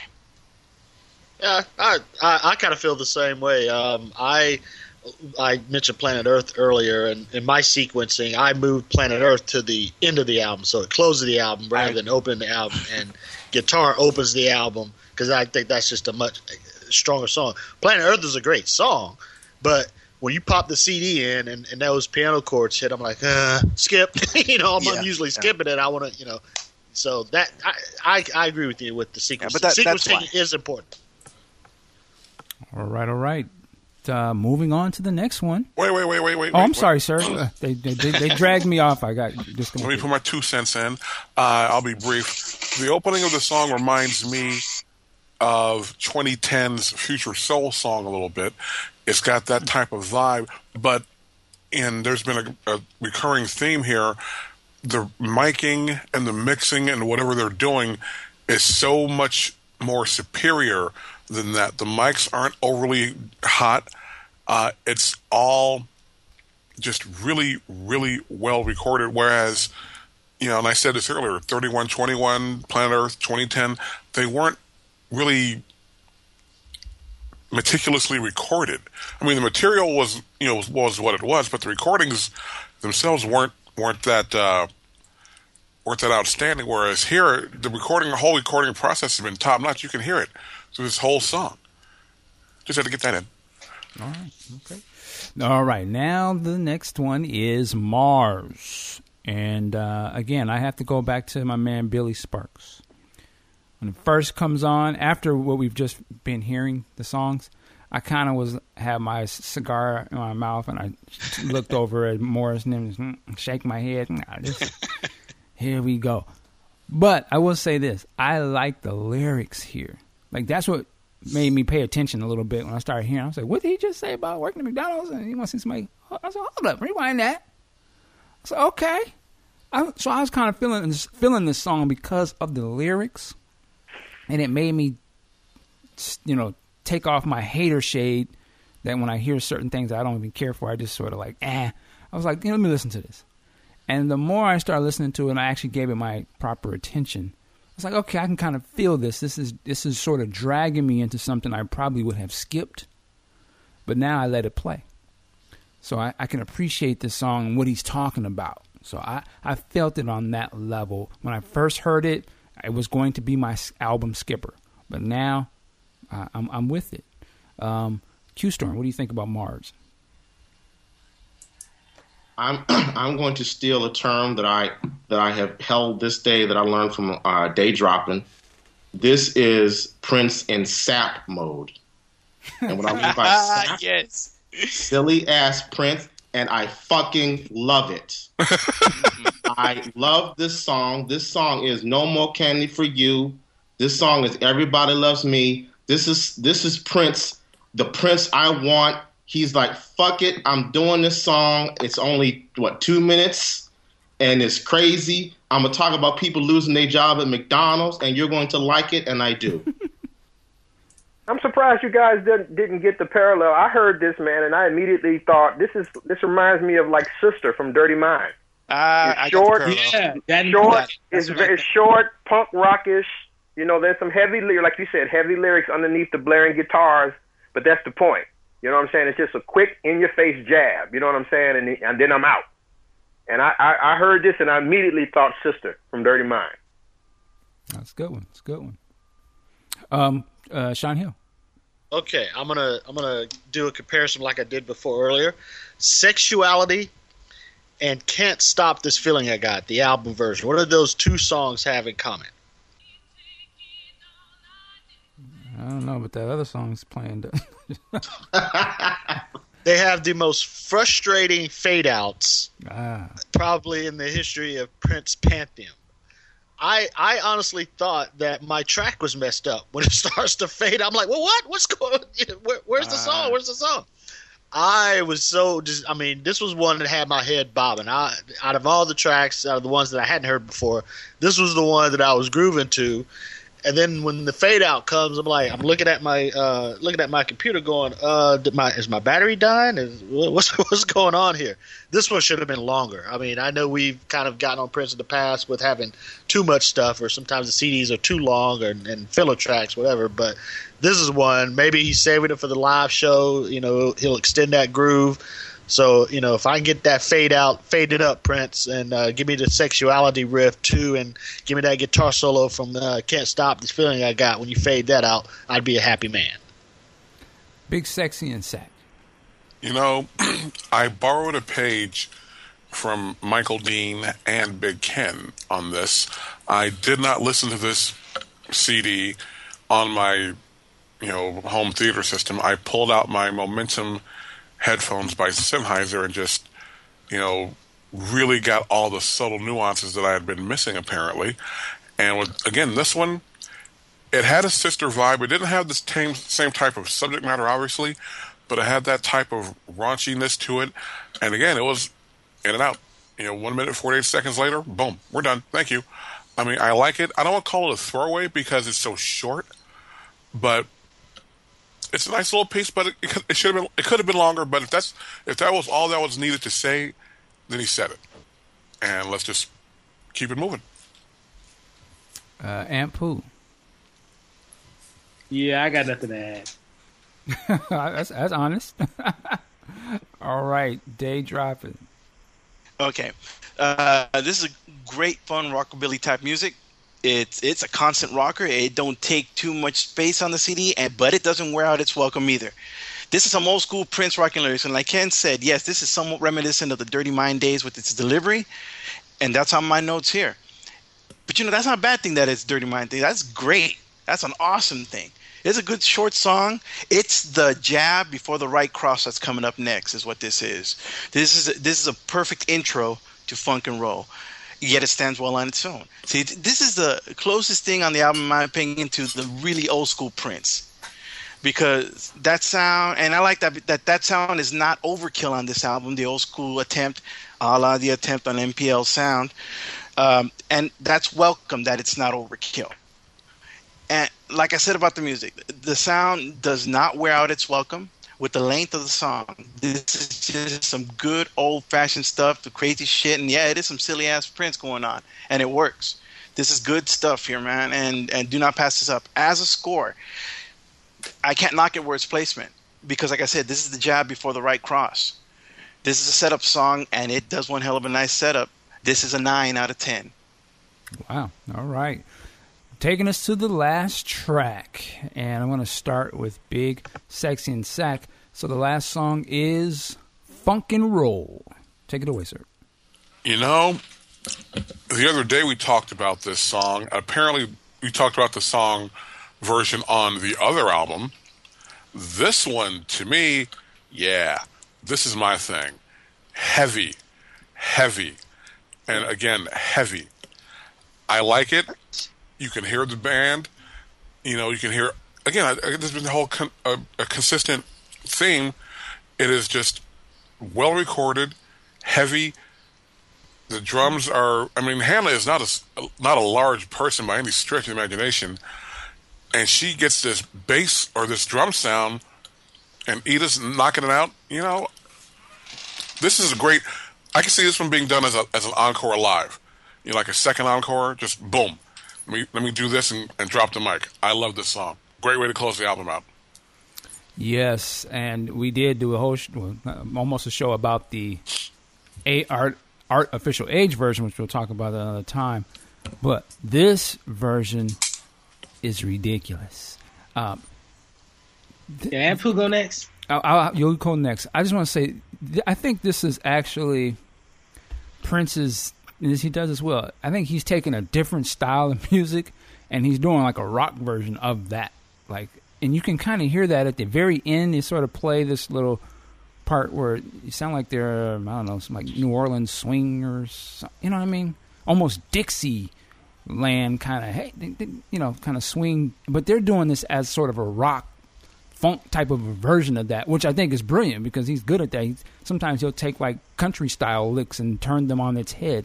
I think that's why this song works so well, because he's doing almost a remix of, you know, a different style, and he's doing it a Prince way. I fuck with this heavy. I like that. That whole rhythm, what he's doing, the swing of it, the cadence. It's ridiculous. This is probably my second best thing on this whole album. And this is a great album closer. The only thing I can say is this: when I came into it, I sort of remember when they did this on Arsenio, and I kind of hated that. I don't know what was going on there, but this, hands down, this is to shut down the concert. You know, the kind of going back to the old. It's going to be a beautiful night, and you know, the grand shutdown, and we're going to jam it out. Man, if they can translate this shit properly on the stage, I'm a believer. Big Ken. Oh, I'm sorry. Yeah, no, Ampu. I'm sorry. I said Ampu first. Go ahead, sir. Hey, let me play this for a minute. Is this going? Because I personally don't really see the funk in it, and I don't see the roll in it. I think through the prism of time, Damn. like 5 to 7 years from now, I think most of us will look back and be like, you know what? We kind of judged that song a little harshly. It's so hard. I hate to be the person to say I told you so, but well, we're talking about a whole different version, though. We're talking about the Trap House remix. That's damn it. Let me go with mine. If you're gonna do it right, bro. I said funk and roll. Damn it, I meant funk and roll. Uh-huh. I was going through the album last night, listening to PLECTRUMELECTRUM. I was ready to give this album about a 3.5 at best. And then this song came on. I was like, that sounds familiar. I was like, oh, yeah, that's funk and roll. I was about to hit pause and was like, I don't need to hear that again. And thank God I didn't. God damn. This song is, filthy ain't the word for it. This song is so ill. It is easily the best song on the album. Maybe not lyrically. I mean, I don't know what the fuck he's saying, but who gives a fuck? Seriously. It's like rap music. Do you really know what they saying on that song, Hot Nigga? You just bouncing back and forth. This song is awesome. And and easily the best song since Endorphin Machine that Prince has put out, which is not saying he's put out crap since then, but as far as best song, easily. It's like, bruh, where has this been? How long have you had it in you? And if it's the Third Eye Girls who did this, you need to put them on retainer for the next 10 years that you're capable of not only touring, but putting out quality albums. I freaking love this song. I kid you not. I'm going to conceive my kids to this song. That's how much I love this song. My neighbors are probably sick as fuck of me playing. I played it 7 straight times. I'll pour out this song. I love it. Love it. All right. Tried to come at her, brother, but I love it. Big Ken. Man, this song is whack as hell. I'm bullshitting. I'm playing. Don't chill out, Ampu. Chill out. No, I agree with everything you guys are saying. All I add to it is I agree with you guys that this version is far better than the other version. I'll just say this, man. Again, the bass is on point. Now, of course, we know Prince is doing some of the bass work here, but again, Ida is doing a lot of the heavy lifting in terms of most of the stuff that's going on in the background. Prince adds his stuff on top of that. Together, the two of them are crazy with the bass on this song. It's a fitting end to a great album, man. I love it. Q Snore. Yeah, from listening to the Prince podcast in the past, I learned a little bit about Prince history, and I put on Facebook on Aunt Pooh's post. Prince should have done what to Third Eye Girl what he did to Maserati when he heard this version of the song, and just should have said, "I'm gonna need that back because that's going on my album." Because this is far better than the version that he has on Artificial Age. I mean, this is that close down the show. Gonna be, I guess I would say, gonna be a beautiful night kind of showstopper track, and it's a no-brainer. I don't understand why he left it in their hands and ended up with what he had on his album. All right. Although we should say, now, of course, we'll talk about Artificial Age in another time, but if he would have put this version on that, I don't think it would have fit in context of where the rest of the songs sound. The rest of the songs on that album sound, True. The themes and all that. So I just don't think. I mean, I agree with everybody. This is far superior, but it fits this album. It would not have fit sonically, yeah. In context of the other album. Right. Sean Hill. All right. For me, and I know I do the comparisons, but for me, this is the equivalent of just about every song in the Sign of the Times movie, how a live, quote-unquote, live setting changes the context and texture of what are kind of normal songs. Play in the Sunshine, for instance, is good on the album. It's better live, way better in the live setting. And this version is essentially a live version of the version that's on Artificial Age, and it rocks. I know I had gone back and listened to Arsenio because I actually had forgotten that he had done the song on Arsenio, and we talked about it last week. And I put on the podcast Juice page. I'm like, okay, this version rocks. I take back every negative thing I said on the review. I don't even know if the other version is going to make the cut on the album. I'll probably take it off and put this on there. But great way to close it. You guys have all hit on it. This is the, they gonna turn the house lights up on me. I got, I'm gonna have to pay some overtime. 30-minute Baby I'm a Star song closer. This one is going to rock live. Everybody's on point. Again, lyrically, I don't care what he's saying. Same with Housequake, and it's going to be a beautiful night. I mean, it doesn't care. It's as long as it rocks, as long as it's jamming, this one's on point. Great way to end the album. All right, I believe last but not least, Day Dropping. Yeah, this song, musically, it simply funks and rolls. That's it. And you're breaking up pretty heavy there, sir. Ernie. How about now? Okay? Yeah, go ahead. All right. Yeah, like I said, the song simply funks and rolls, man.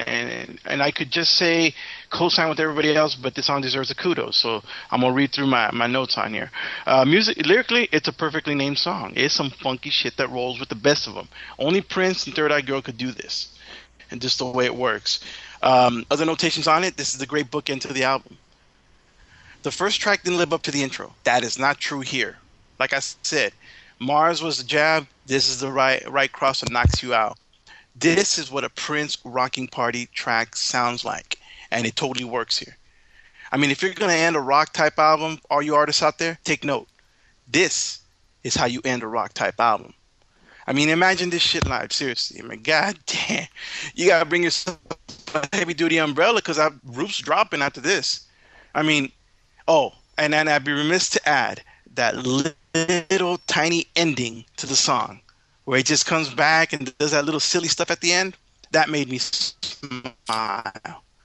And when it ends with a smile, that's a good thing. Final score on this one, 10 out of 10. All right, it's spoken. All right, so that was the last track. We're going to do a quick 30-second recap from each person, give your final thoughts on the album as a whole, and we will start with Mr. Big Sexy and Sack. You know, I was so happy when I got my, shall we say, review copy yesterday at the office. I just plugged in my headphones on my laptop and just let it rip. And it was like a breath of fresh air. I'm like, oh, this is what I'm talking about. You know, I don't know. Obviously, none of us really knows what's been going on in Prince's personal life the last few years. But these women have brought something out of him. And people have made allusions to Wendy and Lisa. You know, at least from a creative standpoint and inspirational standpoint, clearly that is evident because these women have taken him to a whole nother place, and it's great. And this is his best stuff in years. I mean, I'm not going to rip 3121, Planet Earth, and 2010. I like 2010. But this is clearly superior to all of that stuff, even though it's not a traditional funk release. This is a rock album, but it's a great rock album, and it stands up. I want more of this type of effort from him, and I'll pay money to see this tour live, definitely. All right, I'm throwing my 30 seconds in. I was surprised going into this. I was not a big fan of the singles from Third Eye Girl. Some of those songs aren't on this album, which is cool. This is a great album, and I think this one and even the other one, Artificial Age, I think what needs to be done now is that this is a great example of Prince taking his time. Normally we're getting those albums every year, and, you know, maybe in the heyday, there was just so much material, great material you could pull from to do that, and you didn't feel like it was lacking a little bit. Maybe taking the 2 or 3 year break, working with the band, getting it tight, coming with the best material might be the play at this point, because I feel like this is a great album. I don't feel like, you know, and again, I'm not slighting those other ones either, but 3121, Musicology, Planet Earth, I don't even... As a heavy Prince fan, those don't even... I mean, I may play one song off of each, maybe. And I don't know those albums like that. This album is going to go right up there with the ones that I play all the way through. It's fantastic. Day dropping. Okay, I'm going to read my final notes exactly as they are. It's about 30 seconds. So here we go. In essence, this is a rocking girly album. If the point is to showcase the girls, mission accomplished. The album has a lyrical theme, that of relationships, both the ups and downs as well as the aftermath, mixed with rocking out. And that is so welcome because I love an album with a theme. As far as a musical theme goes, this is primarily a rock album, and that is greatly appreciated because we've been promised that kind of stuff before. It didn't quite deliver before, but this time we have. When it varies, though, surprisingly, it works. Its only flaws with the sequencing. For something that is so overtly themed, it lacks the thematic flow that is also expected. And that the way it is sequenced, it's like one moment you're excited about a new relationship, the next moment you're broken up, then you're pondering the relationship again prior to the breakup, then you're pondering problems with the opposite sex. It's not the order that I would like, but that's nitpicking. And luckily, I can always sequence it myself. But as it's presented, even though its sequencing is flawed, the sequencing is flawed in my opinion. But one thing that isn't flawed is that ending track of the album. Because PLECTRUMELECTRUM's Funk and Roll allows me to overlook the sequencing critique in spades. Overall, a great album. If this is truly a Third Eye Girl album, if it is really a Third Eye Girl album and not a disguised Prince album, then bravo, girls, you have done well. And If it's a Prince disguised album, well then bravo again, because that's one hell of a disguise. That's my take. All right. Big Ken. Yeah, I pretty much agree with what you guys said, and as I pretty much said throughout this review, as a lover of rock music as I am, my expectations for this Third Eye Girl album, I kept modest. I liked some of the songs that I heard before, but I didn't hold any particular expectation of what was to come. So this album far exceeded any expectations that I did have. The whole project has this energetic, stripped down garage band kind of vibe that I got into, that I immediately could hear in the music and I connected to. And to kind of piggyback on what Big Sexy mentioned earlier, he really seems to be having fun making music here, so much so that I would contend, like I mentioned earlier, that I think this is his most complete and cohesive. That's the word that I really want to stress here. Cohesive protege project that he's done in years, that he was really into it and it comes across in the music. And like Big Sexy said, you can tell that he kind of let go of the reins a little bit and let the girls shine, let them do some stuff in here. And I don't believe that this is a Prince album in disguise. I really think this is a Third Eye Girl album featuring Prince. I mean, Prince's influence is there, but this is not like some of the older protege records that we've heard, the Apollonia 6 and the early Sheila E's and the Jill Jones and so far. Not slandering any of those, but Prince's his handprints were all over everything in those albums. The music, the beats, the lyrics, the dress, the style that they sung the vocals in, everything was Prince. This is not the case here. So I'm hoping, because you can really tell that these girls are talented. They can hold their own. I'm hoping that we can hear more from them in the future. I'm hoping this is not a one shot, like Bria Valente and Tamar and all the recent ones where you hear them and then they just disappear. So I'm hoping we hear more from them. Keeping my fingers crossed. Overall, I agree with you guys. This is a fantastic album. The first fantastic album out of two. And Poop. Yeah, I want to. I will bow down to the Prince podcast crew. I can't recall if it was Michael Dean or Big Ken or Dave Droppin who said that Prince needed to get some new, young, hungry musicians and get in the studio to really drive them and introduce them to new styles to really change his music. I can't remember which one of y'all said that, but you guys are on point. Plectrum and Electrum is that. Lyrics and vocals aside, the music is just entirely better than what he's done since musicology as a whole. And people have their issues with that album, but that's probably the last great start to finish album. He could have just released Funk and Roll with just garbage, and this would have been an easy 3 stars. With Funk and Roll, it's 4 stars. Sean Hill. I'm not quite ready to. Anthony.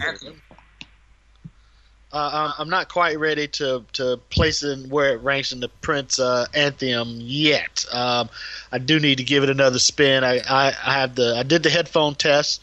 Now I got to do the car test. See how it plays in the ride. Someone, I think it was Amp, who just spoke about inspiration. I know when the Rainbow Children came out, a lot of people were like, it's not that good or whatever. They were thrown off by the theme of the whole Jehovah's Witness thing. I don't care. As long as he is inspired to make good music like the Rainbow Children. Now he seems to be inspired with Third Eye Girl. I'm digging it. I don't know where it's gonna play off in the overall scheme of the Prince catalog. Just haven't had a chance to really digest it. But to quote another not classic song, but to quote another song of his, so far so pleased. Okay, Q Storm. Yeah, I don't have a lot to say. I would say, and you guys can correct me if I'm wrong, as far as I am aware, there are 2 albums which Prince has put out that were kind of marketed as quote-unquote rock albums, that being Chaos and Disorder and Lotus Flower. And I'm going to say this being the third, I would say of all those, this is by far the most engaging for me, not being well versed in rock. It is uneven in terms of switching from like the rock sound to all of a sudden you get Whitecaps, which is a dope song. But that's not a bad thing whatsoever. And I would go so far as to say, now again, I've only heard these songs maybe a couple times, but I would go so far as to say, as a cohesive unit, as an album, this holds up better than Artificial Age. Okay, now let's start up another hour. All right. Well, let's end this out to say, I think the general consensus, fair to say, is that everyone enjoys this album. Definitely Prince fans, I know you already got it. But for anybody else that's sort of on the edge, give this album a very thorough listen.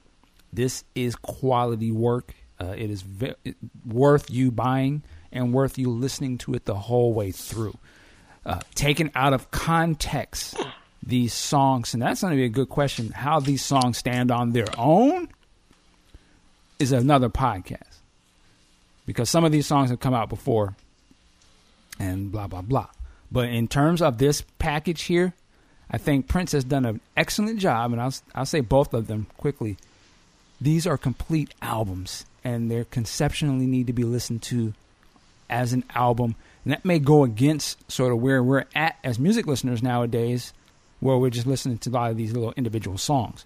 But I think one thing that we can say is proven is that Prince works best, at least this Prince today, taken in as a whole, as an artistic sort of statement and stamp. Like, you can't just take this song and judge it by that. No. These songs play on each other and, you know, the flow and ebb of it. And I think this proves that he is definitely an album guy. And I think his music is more appreciated in the album arena. And PLECTRUMELECTRUM, shout out to Third Eye Grill. They did a great job. The producers did a great job. We've always talked about Prince getting with some other producers. Well, he's done that. He may have gotten with people that we didn't necessarily know about, but he brought in some young people, and as you said earlier, molded them, put them through school, right? Took a couple years to put them in school, put them on the road, went around the world, and this is what they've come out with. So kudos to them for that. As we get out of here, we got to go around the room real quick and let everybody know where you can find people. We'll start at you. Big Ken, where can they find you? theflavorfoundation.com. I just dropped my latest project, Amplification. You can find it there. I'll be on Twitter at Ken Mitch and Facebook as well, The Flavor Foundation. All right. Sean Hill, where can they find you? All right, you can find me on Twitter at Hill Street Views, also on Facebook, Sean Hill and Real Movie Talk. Also the blog, hillstreetviews.blogspot.com. New reviews up of The Equalizer, and then next week, great movie. And then next week we'll have Annabelle and Gone Girl, and go ahead and insert your Michael Jackson joke there, please. All right, Day Dropping, where can they find you? Pretty simple guy here, man. I know I got a Twitter account, but I never check it, so don't even bother there. Facebook, you find me under Ernie Wiles, Wyles, the last name, and I put stuff on there from time to time, and hit me up. All right, and sir, thank you for coming on. I love the ratings of the albums. We've been missing that, so shout out. Yeah, thank you. Big Sexy and Sack. Even though I got torpedoed in court this week, I can still be found on Twitter under Big Sexy and Sack, and on Facebook under Mark Wiggins, and I'm just barely hanging in there. It's going to be all right, brother. Yeah, it sounds like we need an intervention. What's going on? We're going to get our way back home. Oh, Lord. All right, Q-Storm, where can they find you, sir? You can find me on Facebook at Michael Jones, Twitter at QStorm3476, and go to my blog page, my blog site, qstorm.com/lightning strikes. I've just started a contest where you can win money and prizes. All right, balling. shit, did we? Oh, Aunt Pooh, my bad. The man of the hour, Mr. Social Media himself. Where can they find you, sir? You can find me on Twitter and Instagram at Aunt Pooh, which, goddamn, I got shout out 411 Mania. My shit shot up huge this week. Nice. Also, speaking of which, I'll have a new column up. I'm sure a couple of you will be fascinated by this. The top 8 Batman stories on 411 Mania tomorrow, as well as a new article on Breaking Kayfabe on Wednesday. Man, your Batman stories, there better be some things in there. Don't have me come looking for you. I might have you come looking for me. All right, last but not least, Breaking Kayfabe. Nice. You can find me here on podcastjuice.net.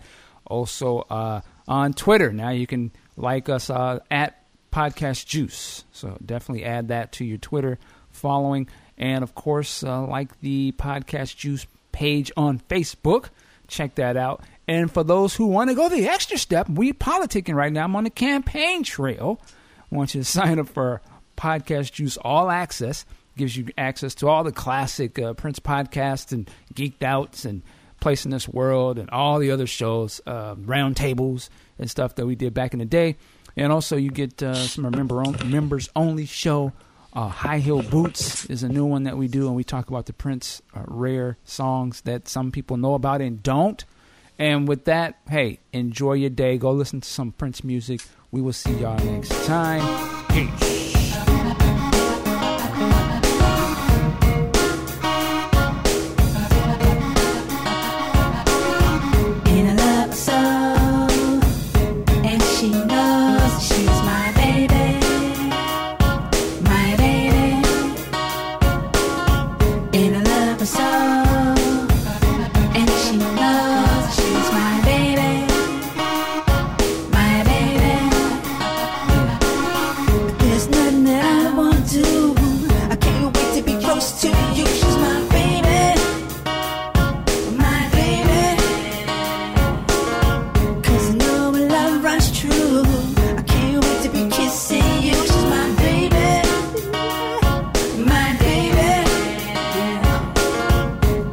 She